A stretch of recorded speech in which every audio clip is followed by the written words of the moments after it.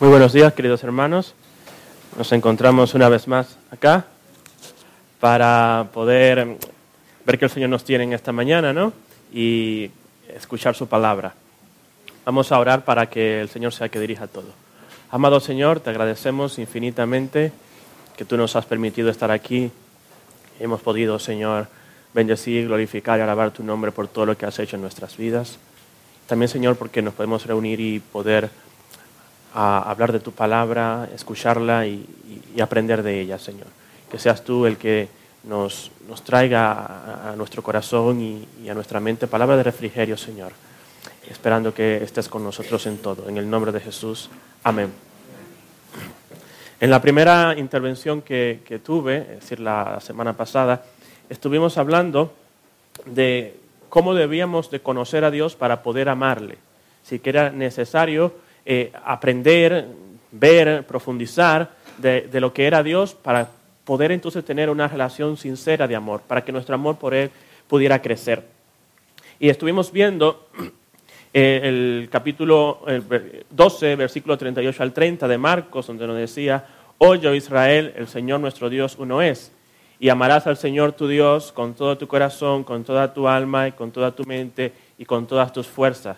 Este es el primer mandamiento. Estuvimos hablando acerca de ello y cómo vemos a Jesús enfatizar y hacerles recordar a su pueblo quién era el Dios verdadero. Y posteriormente, al ellos reconocerle, debían amarle con todo su ser. Les recuerda que es importante que la mente tome parte, la conciencia, tratando de no dominarse por las emociones y el ambiente, sino avanzando en el conocimiento de Dios a través de su palabra. Vimos que era imposible amar a un Dios santo, siendo el hombre pecador, por lo cual el mismo Dios ofrece a su Hijo como muestra de ese amor, como muestra de su amor, para lograr un acercamiento con el hombre, destruyendo el argumento de que Dios no nos ama y que no se preocupa por la condición caída del hombre. Ante esta muestra de amor incomparable, no nos queda otra opción que amarle. La invitación era a conocer a Dios a profundidad, para poder amar con todo nuestro corazón, nuestra mente, nuestra alma, en definitiva, con todo nuestro ser. Hoy veremos las consecuencias para nuestra vida de amar a Dios.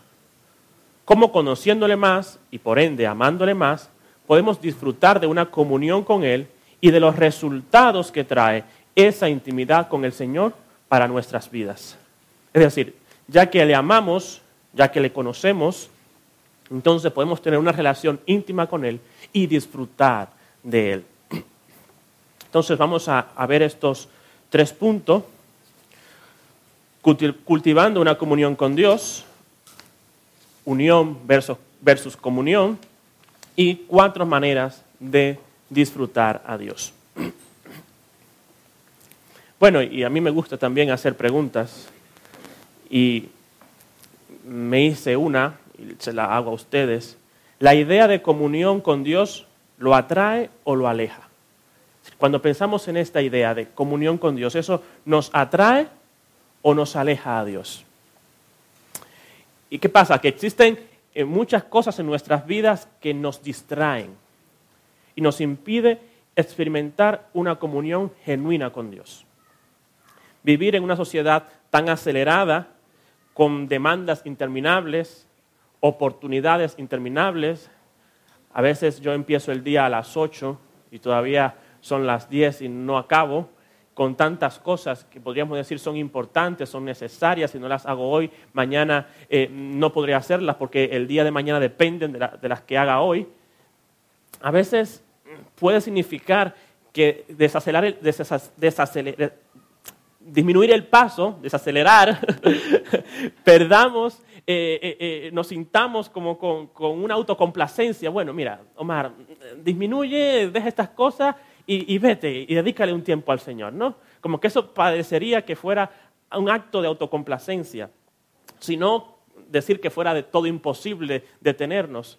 Y en medio de nuestras ocupaciones, incluso podemos sentirnos culpables cuando no logramos llevar a cabo esta acción de manera constante. A veces nos sentimos culpables de no poder dedicarle a Dios todo el tiempo que requiriera diario en nuestras vidas. Nos sentimos como, mira, es que nada más puedo los sábados, mira, hoy no pude, hoy domingo tampoco. Y emocionalmente a veces nos puede afectar el no poder sacar ese tiempo para el Señor, porque nos atiborramos de cosas. Pero las relaciones interpersonales no son cosas. Sí, bueno, mira, una relación no es una cosa. Y hoy la tengo y mañana no la tengo y puedo pasar de ella, la puedo adquirir, no la puedo adquirir. Deben ser logradas.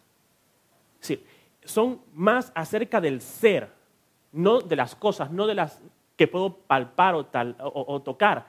Tiene que ver más con el ser. Necesitamos atención, intercambio mutuo y atención para que esa relación prospere. Las relaciones no pueden ser fuentes de fuerza vivificante si no estamos presentes en ellas y para ellas. La comunión con Dios es una profunda necesidad de todo ser humano. Tiene que ver con el ser, con lo que yo soy, con lo que yo he sido creado, por lo que he sido creado. No puede ser algo que lo tomo o lo dejo, sino que es parte de mí, de lo que encierra la composición del hombre como cuerpo, alma y espíritu. Es decir, la relación con el Señor, con los seres humanos, con los que nos rodea, tiene que ver con la condición para la cual fuimos creados. La comunión con Dios es la forma en que fuimos creados para funcionar y es, en última instancia, acerca de una relación muy amorosa y muy presente con el Creador. Fuimos creados para eso, es decir, es nuestra función, es nuestra necesidad, es nuestro ser, es lo que somos. No es una cosa que yo puedo hacer o no hacer en un momento determinado. Debe de ser todo lo que hagamos constantemente para poder acercarnos más al Señor, para hacer nuestra función para lo que fuimos creados. Como cristianos estamos llamados a cultivar el interés amoroso por otras personas, pero esto siempre debe entenderse a la luz de cómo nos sentimos atraídos en una relación vivificante con Dios mismo. Se nos manda a amar y a obedecer a Dios, no porque Dios sea un dictador tirano, sino porque Él creó a los seres humanos para que se amen. Y Él sabe lo que se necesita para que el hombre prospere. Suya es la senda de la vida y el bien, en oposición a lo que nos ofrece el mundo, que es la senda de la muerte y el mal. Fuimos hechos para disfrutar de nuestro Creador, para descansar y ser acogidos en su presencia fiel. Jesucristo sabe cómo funciona la comunión con el que da la vida y se lamenta de cómo el pecado amenaza con distorsionar nuestra comunión con Él. El amor, incluso con el Creador, está determinado a ser mutuo, no solo unidireccional. No solamente nosotros le amamos a Él, o no solamente Él nos ama a nosotros. Hemos de estar con Él y Él con nosotros. Hemos de escucharle a Él y también hemos de hablar con Él, porque tenemos que darle a Él nuestra adoración, nuestro servicio, nuestra vida, y hemos de recibir de Él su vida. Hemos de recibir de Él toda su bendición. Hemos de tener es bidireccional nuestra relación con el Señor. Y estar en comunión con Dios y con todo lo demás es la clave para la prosperidad humana. El hombre no puede ser completamente próspero en todos los sentidos de la palabra si no tiene una relación con Dios. Y esa relación con Dios tiene que manifestarse en la relación con los que le rodean, con su entorno. Y es parte de lo que la Biblia nos enseña constantemente acerca de cómo, estando bien con el Señor, relacionados bien con el Señor, tenemos que tener una relación entonces con nuestro semejante. Y es el segundo mandamiento, es decir, cómo amaremos a nuestro prójimo como a nosotros mismos. Si tiene que ver en todo lo que nos rodea, en todo lo que somos. Por ende, es importantísimo que cultivemos la relación con nuestro Dios. Y ahora entonces, ¿por qué la comunión con Dios es tan difícil? ¿Puede parecer difícil una comunión con el Señor? ¿Puede traernos problemas? Es decir, ¿lograrlo? ¿Es problemático lograr la comunión con Él? Muchos podríamos decir que sí, es difícil.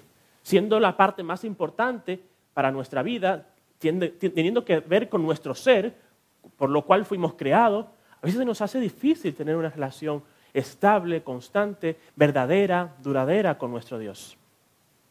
Y esto primero es por nuestro pecado, y el pecado en el mundo destruye la comunión y nos impulsa a huir de Dios. Pero fuimos diseñados, como hemos dicho, para deleitarnos en nuestro Creador, para encontrar en su presencia y en su poder nuestro gran consuelo y fortaleza. Como creyentes no solo hemos sido rescatados de las consecuencias condenatorias del pecado, sino también hemos sido invitados a estar en una comunión restaurada con Dios. El mundo aún está roto y nosotros a veces en ese mundo que vivimos nos enredamos y parecemos que estamos en la misma condición que Él. Y esta ruptura afecta a cada parte de nosotros, incluso y más que nada nuestra relación con Dios. Una vez que descubrimos el perdón y la promesa de la comunión con Dios, se nos invita a un santuario sagrado. En su presencia divina vemos inevitablemente nuestro pecado, pero también descubrimos la profundidad de su gracia y la increíble verdad de que Él desea estar con nosotros. Él desea tanto la comunión con nosotros que murió con el fin de hacerla posible. Romanos 5, 6 al 8. Romanos 5, de versículos 6 al 8 dice, porque Cristo, cuando aún éramos débiles, a su tiempo murió por los impíos. Ciertamente apenas morirá alguno por un justo. Con todo, pudiera ser que alguno osara morir por el bueno, mas Dios muestra su amor para con nosotros en que siendo aún pecadores, Cristo murió por nosotros. Amén. Es maravilloso saber que con el sacrificio de Cristo podemos tener restaurada esa comunión con Dios. Una comunión que es muy difícil que el hombre pueda alcanzar por sí mismo. Es imposible, no difícil, es imposible alcanzar esa comunión con Él. Si no es por la muerte, por el sacrificio de Cristo, que podamos restaurarla. Y una vez que hemos sido abrazados por Cristo, nuestra visión debe centrarse mucho menos en nuestro pecado, en nuestra vida antigua, que es importante tomar en cuenta nuestros pecados para irlo quitando, abandonando ese viejo hombre, pero ir avanzando más hacia la riqueza de la misericordia y el amor de Dios. Pero, ¿cómo llegamos a este lugar donde hay una visión restaurada y llena de esperanza? ¿Cómo podemos llegar allí? Es en y a través de nuestra renovada comunión con el Creador que experimentamos seguridad verdadera, la intimidad de ser hijos de Dios y el poder transformador que viene a través de la comunión con Él. En este lado de la gloria podemos alcanzar a degustar una comunión íntima con Dios. Podemos alcanzar a disfrutar mucho con Él, podemos tener acercamientos maravillosos, pero esto solo apunta hacia esto que está por venir y nos da fuerza para nosotros mismos y para aquellos que están a nuestro alrededor. La comunión que tenemos con el Señor todavía no se va a comparar con la que vamos a tener con Él en la eternidad. Es una sombra, es limitada por nuestra condición, pero allí podremos tener una relación mucho más estrecha, mucho más cercana y eterna. Y esto es lo que nos da fortaleza, es lo que nos da a nosotros la fuerza para seguir hacia adelante y para también transmitir eso a los que nos rodean. A causa de nuestra lucha diaria contra el pecado, puede ser fácil preguntarse cómo nuestra relación con Dios puede tener estabilidad o crecimiento. Los cristianos a veces se preguntan si sus acciones son significativas a la luz de la soberanía y la gracia de Dios. Si lo que yo hago vale o no vale, es importante o no es importante. ¿Hace alguna diferencia que yo ore o no? Si ¿va a cambiar eso algo? ¿Mis intentos de vivir fielmente importan para mi relación con Dios? ¿O su gracia significa que mis acciones son irrelevantes? Sí, su gracia lo cubre todo y lo que yo haga no es importante. Si Cristo murió por mis pecados y todo lo tengo que hacer y todo lo que tengo que hacer es creer en Él, ¿por qué debería meditar en la Escritura? ¿Por qué debería yo dedicar tiempo a la lectura de la palabra si ya Cristo lo ha hecho todo? Me ha salvado, yo he creído en eso. ¿Tengo que ayudar a los pobres, a los necesitados? ¿Tengo que hacer el bien? Estos pensamientos pueden colocar signos de interrogante acerca de nuestro tiempo con Dios. Y decir, bueno, ya, ¿qué puedo hacer? Si ya por gracia soy salvo, ¿puedo yo hacer más cosas? ¿Tiene que ser eso importante? ¿Tiene que ser eso parte de mi vida?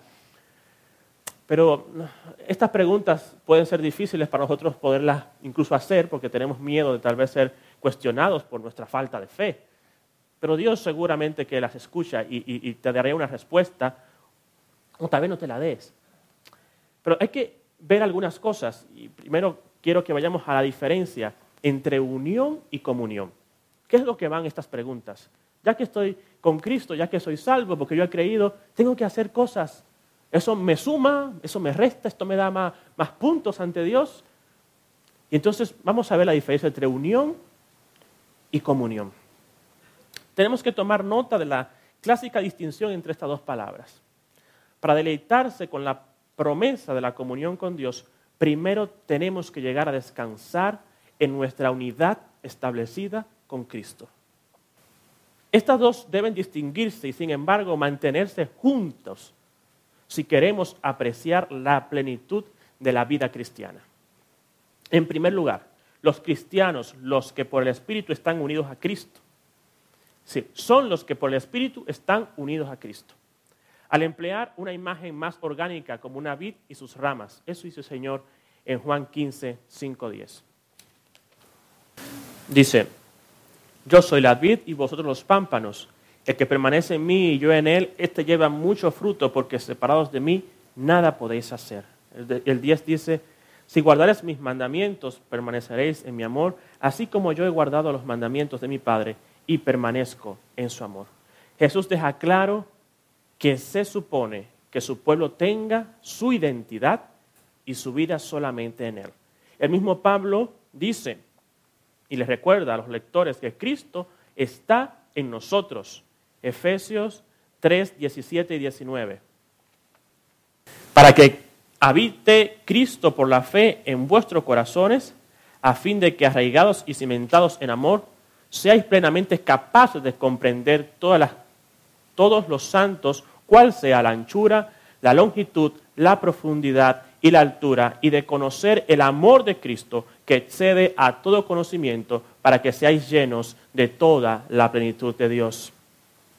Y también dice 2 Corintios 12:2, conozco a un hombre en Cristo. Es decir, este hombre estaba en Cristo, ¿no? Y esto es lo que nos está diciendo Pablo, tanto que nosotros estamos en Cristo como Cristo está en nosotros. Por esto Pablo puede decir que hemos sido crucificados con Cristo en Gálatas 2:20, que hemos sido resucitados con Él en Efesios 2, del 6 al 7, y que ahora es nuestra vida, 1 Corintios 15, 22, porque así como en Adán todos mueren, también en Cristo todos serán vivificados. Es decir, hemos sido muertos en Cristo, hemos resucitado en Cristo y vivimos en Cristo, y Cristo está en nosotros y nosotros estamos en Cristo. Esa es nuestra unión. Por lo tanto, estamos muertos al pecado y vivimos para Dios en Cristo Jesús. Por el Espíritu nacemos de nuevo y tenemos una nueva identidad segura en el Señor resucitado. Debido a esta fuerte unión, los cristianos pueden estar confiados y seguros en el amor de Dios por ellos. Y esto lo dice Romanos 8, en el versículo 1, dice: ahora pues ninguna condenación hay para los que están en Cristo Jesús, los que no andan conforme a la carne, sino conforme al Espíritu. En el mismo capítulo 8, 37 y 39 dice: antes, en todas estas cosas somos más que vencedores por medio de aquel que nos amó, por lo cual estoy seguro de que ni la muerte, ni la vida, ni ángeles, ni principados, ni potestades, ni lo presente, ni lo porvenir, ni lo alto, ni lo profundo, ni ninguna otra cosa creada nos podrá separar del amor de Dios, que es en Cristo Jesús, Señor nuestro. Amén. Nuestra unión no se basa en nuestra capacidad de guardar los mandamientos. Nuestra obediencia no hace que Dios nos ame más o menos. Estamos seguros en el amor de Dios, pues nos encontramos en Cristo. La unión tiene que ver con la obra terminada de Cristo y no con lo que podríamos sentir o hacer en un determinado día.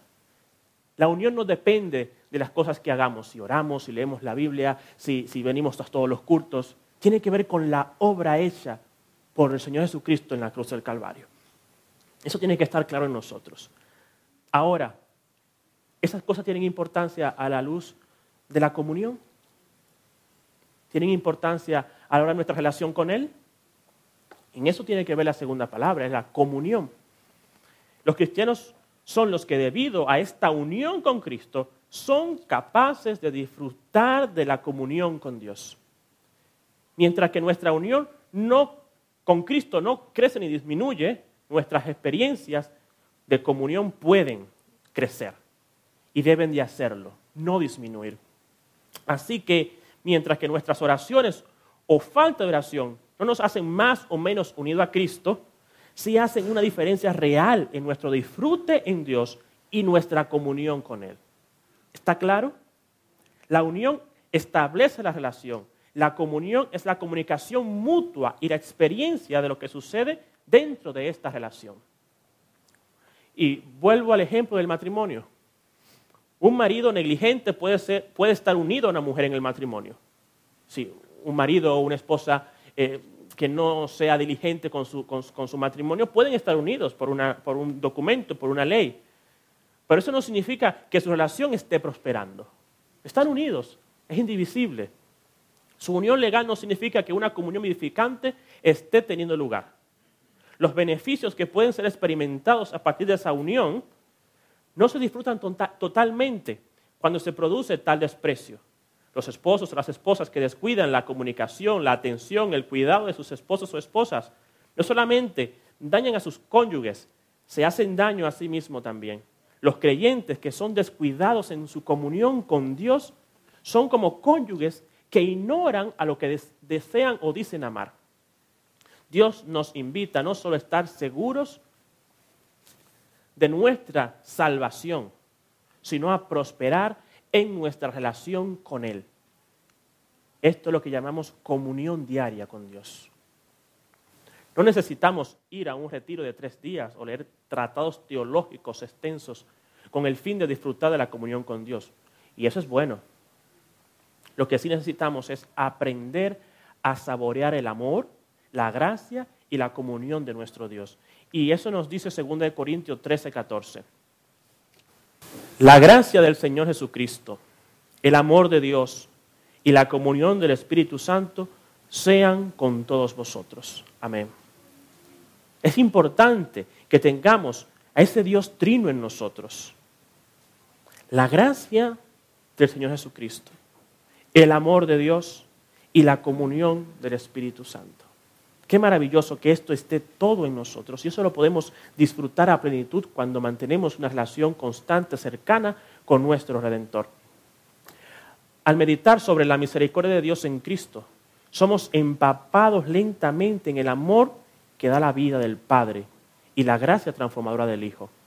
Todo esto ocurre en y a través de la presencia y el poder del Espíritu Santo, que nos asegura y nos ayuda a crecer en nuestra comunión con Dios. Vamos a ver entonces, después de nosotros conocer a Dios, amar a Dios y entender que necesitamos una comunión con Él, ¿cómo podemos disfrutar de esa comunión? ¿Cómo podemos ir más allá? ¿Cómo podemos estar tan cerca de Él que podamos hacer ese viaje juntos hasta la eternidad? Y hemos sido creados para disfrutarle a Él para siempre. Eso tenemos que tenerlo en cuenta. Y debemos de empezar a hacerlo ahora. Voy a poner una comparación. Imaginemos que nos montamos en el tren que hace el recorrido más largo del mundo, el transiberiano. Nos montamos en ese tren y hemos comprado el pasaje 2 personas. Solamente 2 personas se han montado en ese vagón. El recorrido son 9.288 kilómetros desde Moscú hasta Vladivostok. Y te toca hacerlo con esa persona que está al frente tuyo. Imagínate lo que podría durar ese viaje. 9.200 kilómetros en un tren, que no es de alta velocidad. Es un tren que se inauguró en los años 50. Te toca hacer ese viaje. Y está al frente de ti esa persona.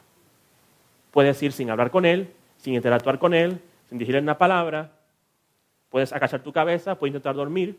Te aseguro que el viaje va a ser más largo y menos placentero si empiezas a charlar, si empiezas a hablar, si empiezan a compartir impresiones, a mirar el paisaje. Tal vez dure muchos kilómetros, 200 kilómetros viendo nieve. Tal vez te encuentras alguna montaña o algún lago. Pero me imagino que el camino sería mucho más placentero si empiezas a interactuar con esa persona, si empiezas a conocerle, Si empiezas a hablar, a disfrutar junto a Él durante ese viaje. Es como si empezaras a caminar solo, también el mismo trayecto.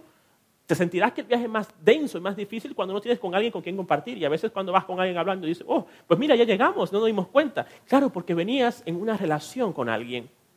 Y eso mismo lo podemos trasladar a, estamos unidos a Cristo, hemos creído a Él, pero vamos cada uno, pues yo, bueno, el Señor me salvó y voy caminando, pero no voy en ese camino disfrutando al Señor. No voy experimentándole, no voy interactuando con Él. Y a veces nos pasa eso. Y dejamos de disfrutar en nuestra tierra desde ya la gloriosa bendición de la salvación. Y es importante que entendamos esto. Ya tenemos de empezar a caminar con el Señor de la mano, estando seguros en nuestra salvación, pero disfrutando y aumentando nuestra comunión y nuestra relación con Él. Porque el viaje, el trayecto sobre esta vida será mucho más suave, será mucho más alegre y placentera, a pesar de todas las dificultades que pudiéramos tener. Por supuesto, no podemos disfrutar a Dios sin glorificarle al mismo tiempo. ¿Y cuál es la regla que Dios nos ha otorgado para enseñarnos cómo hemos de disfrutarle y glorificarle? Pero notemos que la Escritura contiene la regla, tanto para disfrutar como para glorificar a Dios. Sabemos que las instrucciones para glorificarle abundan, pero ¿cómo se nos instruye a disfrutarle? Disfrutar a Dios es un mandamiento, no es opcional.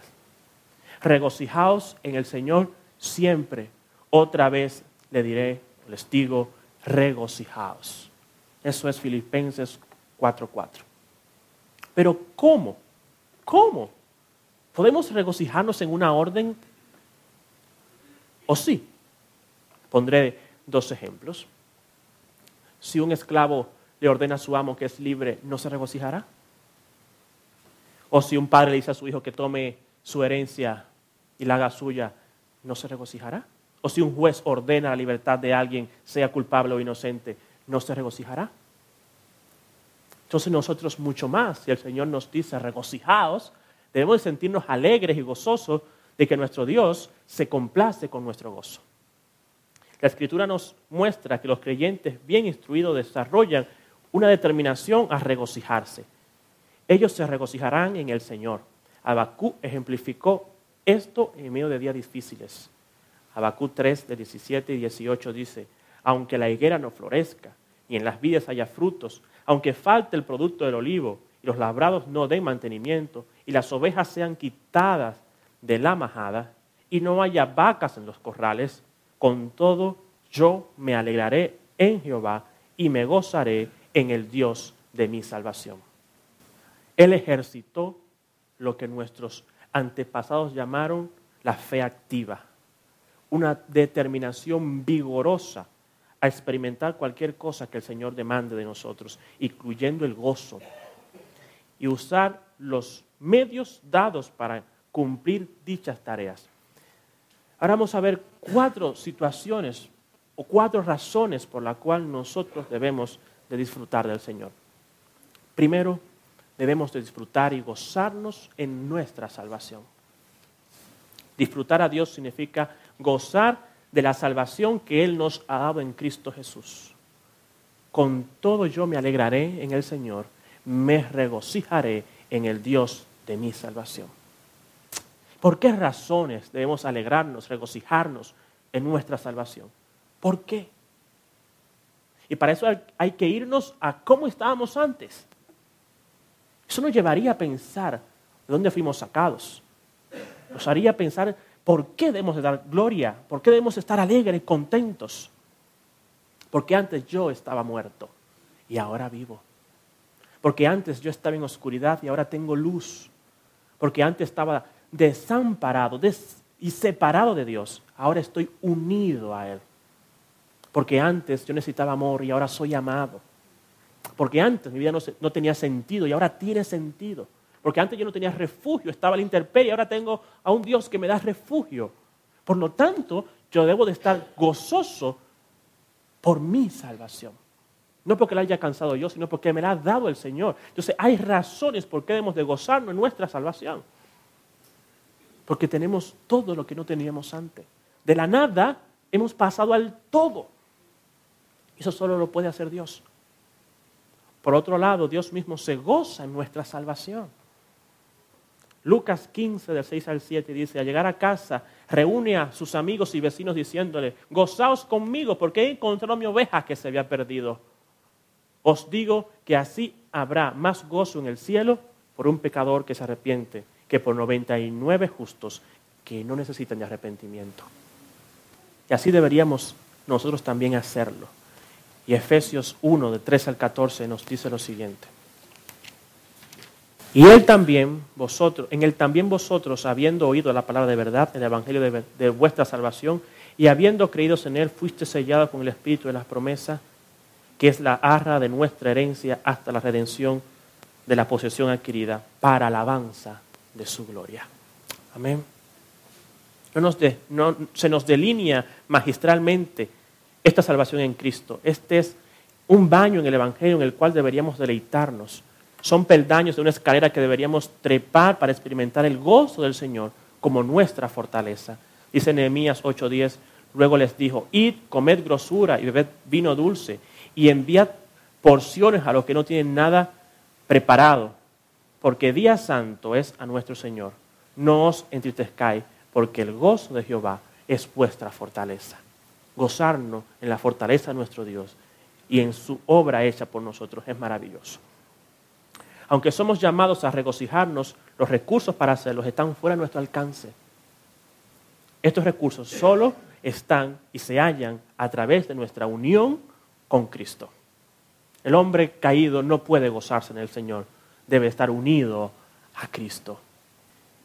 Otra cosa en la que debemos de gozarnos es en la revelación de Dios, en su palabra. Uno de los primeros libros que leí, tenía tal vez 12 o 13 años, fue La Vuelta al Mundo en 80 días de Julio Verne. ¿Se pueden imaginar una persona que nunca ha salido de una isla y lee esta novela? Empezar desde Londres, traspasar todo por el canal de Suez, bajar a Bombay, la India, cruzar hasta Yokohama, Japón, San Francisco, Nueva York y volver a Londres. Y yo leer esta obra y imaginarme todos esos lugares, los elefantes, el tren cruzando por todos aquellos lugares. Para mí fue maravillosa esta obra de Julio Verne con su personaje Philan Fox. Y yo me emocionaba ¡wow! Maravilloso. Y leí el libro en una semana, literal. Es rápido que iba y si lo vuelvo a leer me emociono de nuevo, ¿no? Maravilloso. ¿Y qué pasaría si nosotros nos leemos la Biblia con esa misma pasión? Ver todas las historias maravillosas de cómo Dios asiste a su pueblo, cómo lo saca victorioso de Egipto, cómo conquista la tierra, cómo vemos al Señor sufrir. Leer la historia del sacrificio de Cristo en la cruz y no entristecernos. Y no alegrarnos de su resurrección y sentirnos más gozosos de que ascienda a los cielos y de que nos diga que viene por nosotros. Es para que nos sintiéramos emocionados al leer la palabra de Dios. Y debemos sentirnos gozosos con esa alegría, con esa pasión al leer la palabra de Dios. Porque es un libro verdadero, real, con maravillosas historias, pero con verdad para nuestras vidas. El gozo tiene una raíz en el devorar la revelación escrita de Dios. Y el Salmo 119 testifica una y otra vez acerca de esto.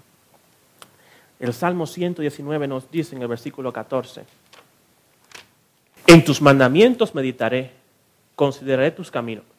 Me he gozado en el camino de tus testimonios, más que de todas riquezas. Y el 47 nos dice, y me regocijaré en tus mandamientos, los cuales he amado. El 70 nos dice, se engrosó el corazón de ellos como sebo, mas yo en tu ley me he regocijado. El 77 nos dice, venga a mí tu misericordia para que viva, porque tu ley es mi delicia. Y el 103 nos dice, cuán dulces son a mi paladar tus palabras, más que la miel a mi boca. Y el 162, me regocijaré en tu palabra como el que haya muchos despojos. 174 termina, he deseado tu salvación, oh Jehová, y tu ley es mi delicia. Piensa en las palabras de Jesús. Estas cosas les he hablado para que mi gozo esté en vosotros y vuestro gozo sea cumplido. ¿Quiere Jesús decir que Él encuentra gozo en nosotros para que nuestro gozo sea cumplido, o que su gozo estará en nosotros para que nuestro gozo sea cumplido? Pues ambas respuestas son aceptadas. Hallamos gozo completo en el Señor solo cuando sabemos que Él encuentra su gozo en nosotros.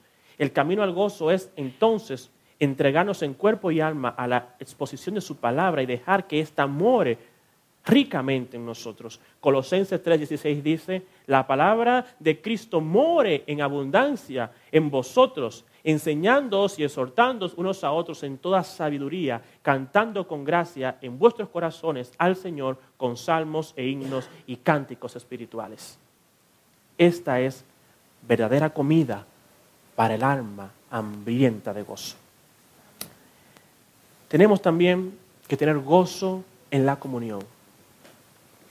Existe gozo en el Señor que podemos gustar por medio de la adoración que disfrutamos en comunión con la iglesia.